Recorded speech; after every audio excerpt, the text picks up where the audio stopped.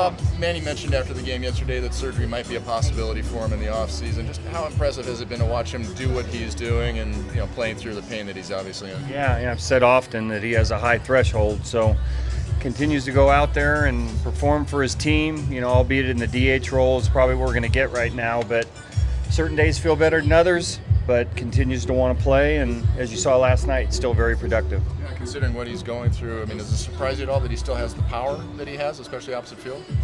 I think he's able to process and understand it's not going to be every swing, but just focus on what he's doing, and certain days are going to be better than others.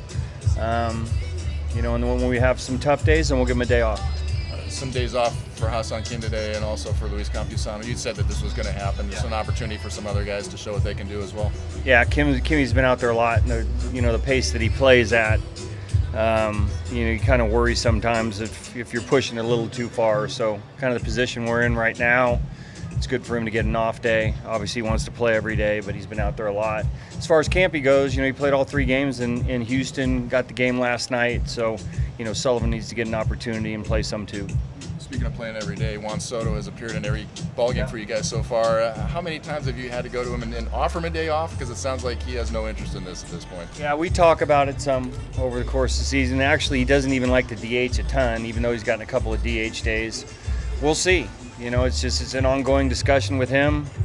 I don't know if he's got 162 in the back of his mind. My guess is probably. But, again, we want to make sure he feels good every day, and so far so good. It seems like that's a thing of a generation previous, playing the 162, but still a badge of honor for him, apparently. For sure. And there's still some guys that do it. You look at Matt Olson and guys like Marcus Semien. I've had both those guys. They want to play every day and don't want to hear about off days, keep themselves in great shape, and are ready to perform every day. And Juan's the same.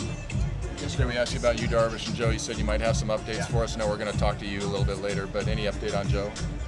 Joe's still playing catch. He hasn't ramped up to where he's been on a mound. He feels good, so he's continuing to play catch. As far as goes, it hasn't gone as well.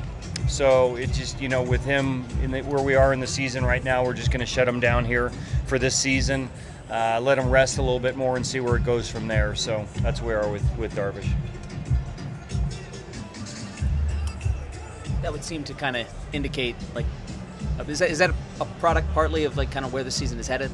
Were this not the situation you're in, could he potentially try and ramp up, or is it just kind of being safe? And it's a good question. Probably a little of both. I just don't think we're in a position right now where when he goes out there and throws that he feels too good. So we'll probably be in the same position we were if maybe we were in it.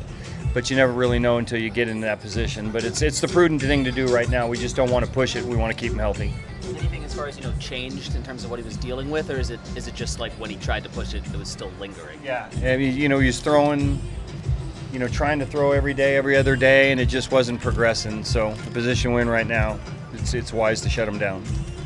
Bob, sorry if you've addressed this, but is this the type of thing that you're worried could hinder him going into next year, or are you confident that just rest will take care of that? Well, that's what we're hoping for right now. We'll see where it goes, and once he's feels good and is able to start throwing again, then we'll evaluate that. But it's not going to be, in the next couple of weeks here during the season.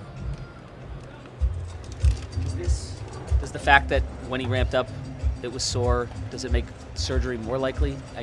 No, I don't necessarily think that at all. I think it's more just about trying to calm it down. So we don't see anything in there structurally at this point other than what we talked about before. So I think rest is probably the best recipe here.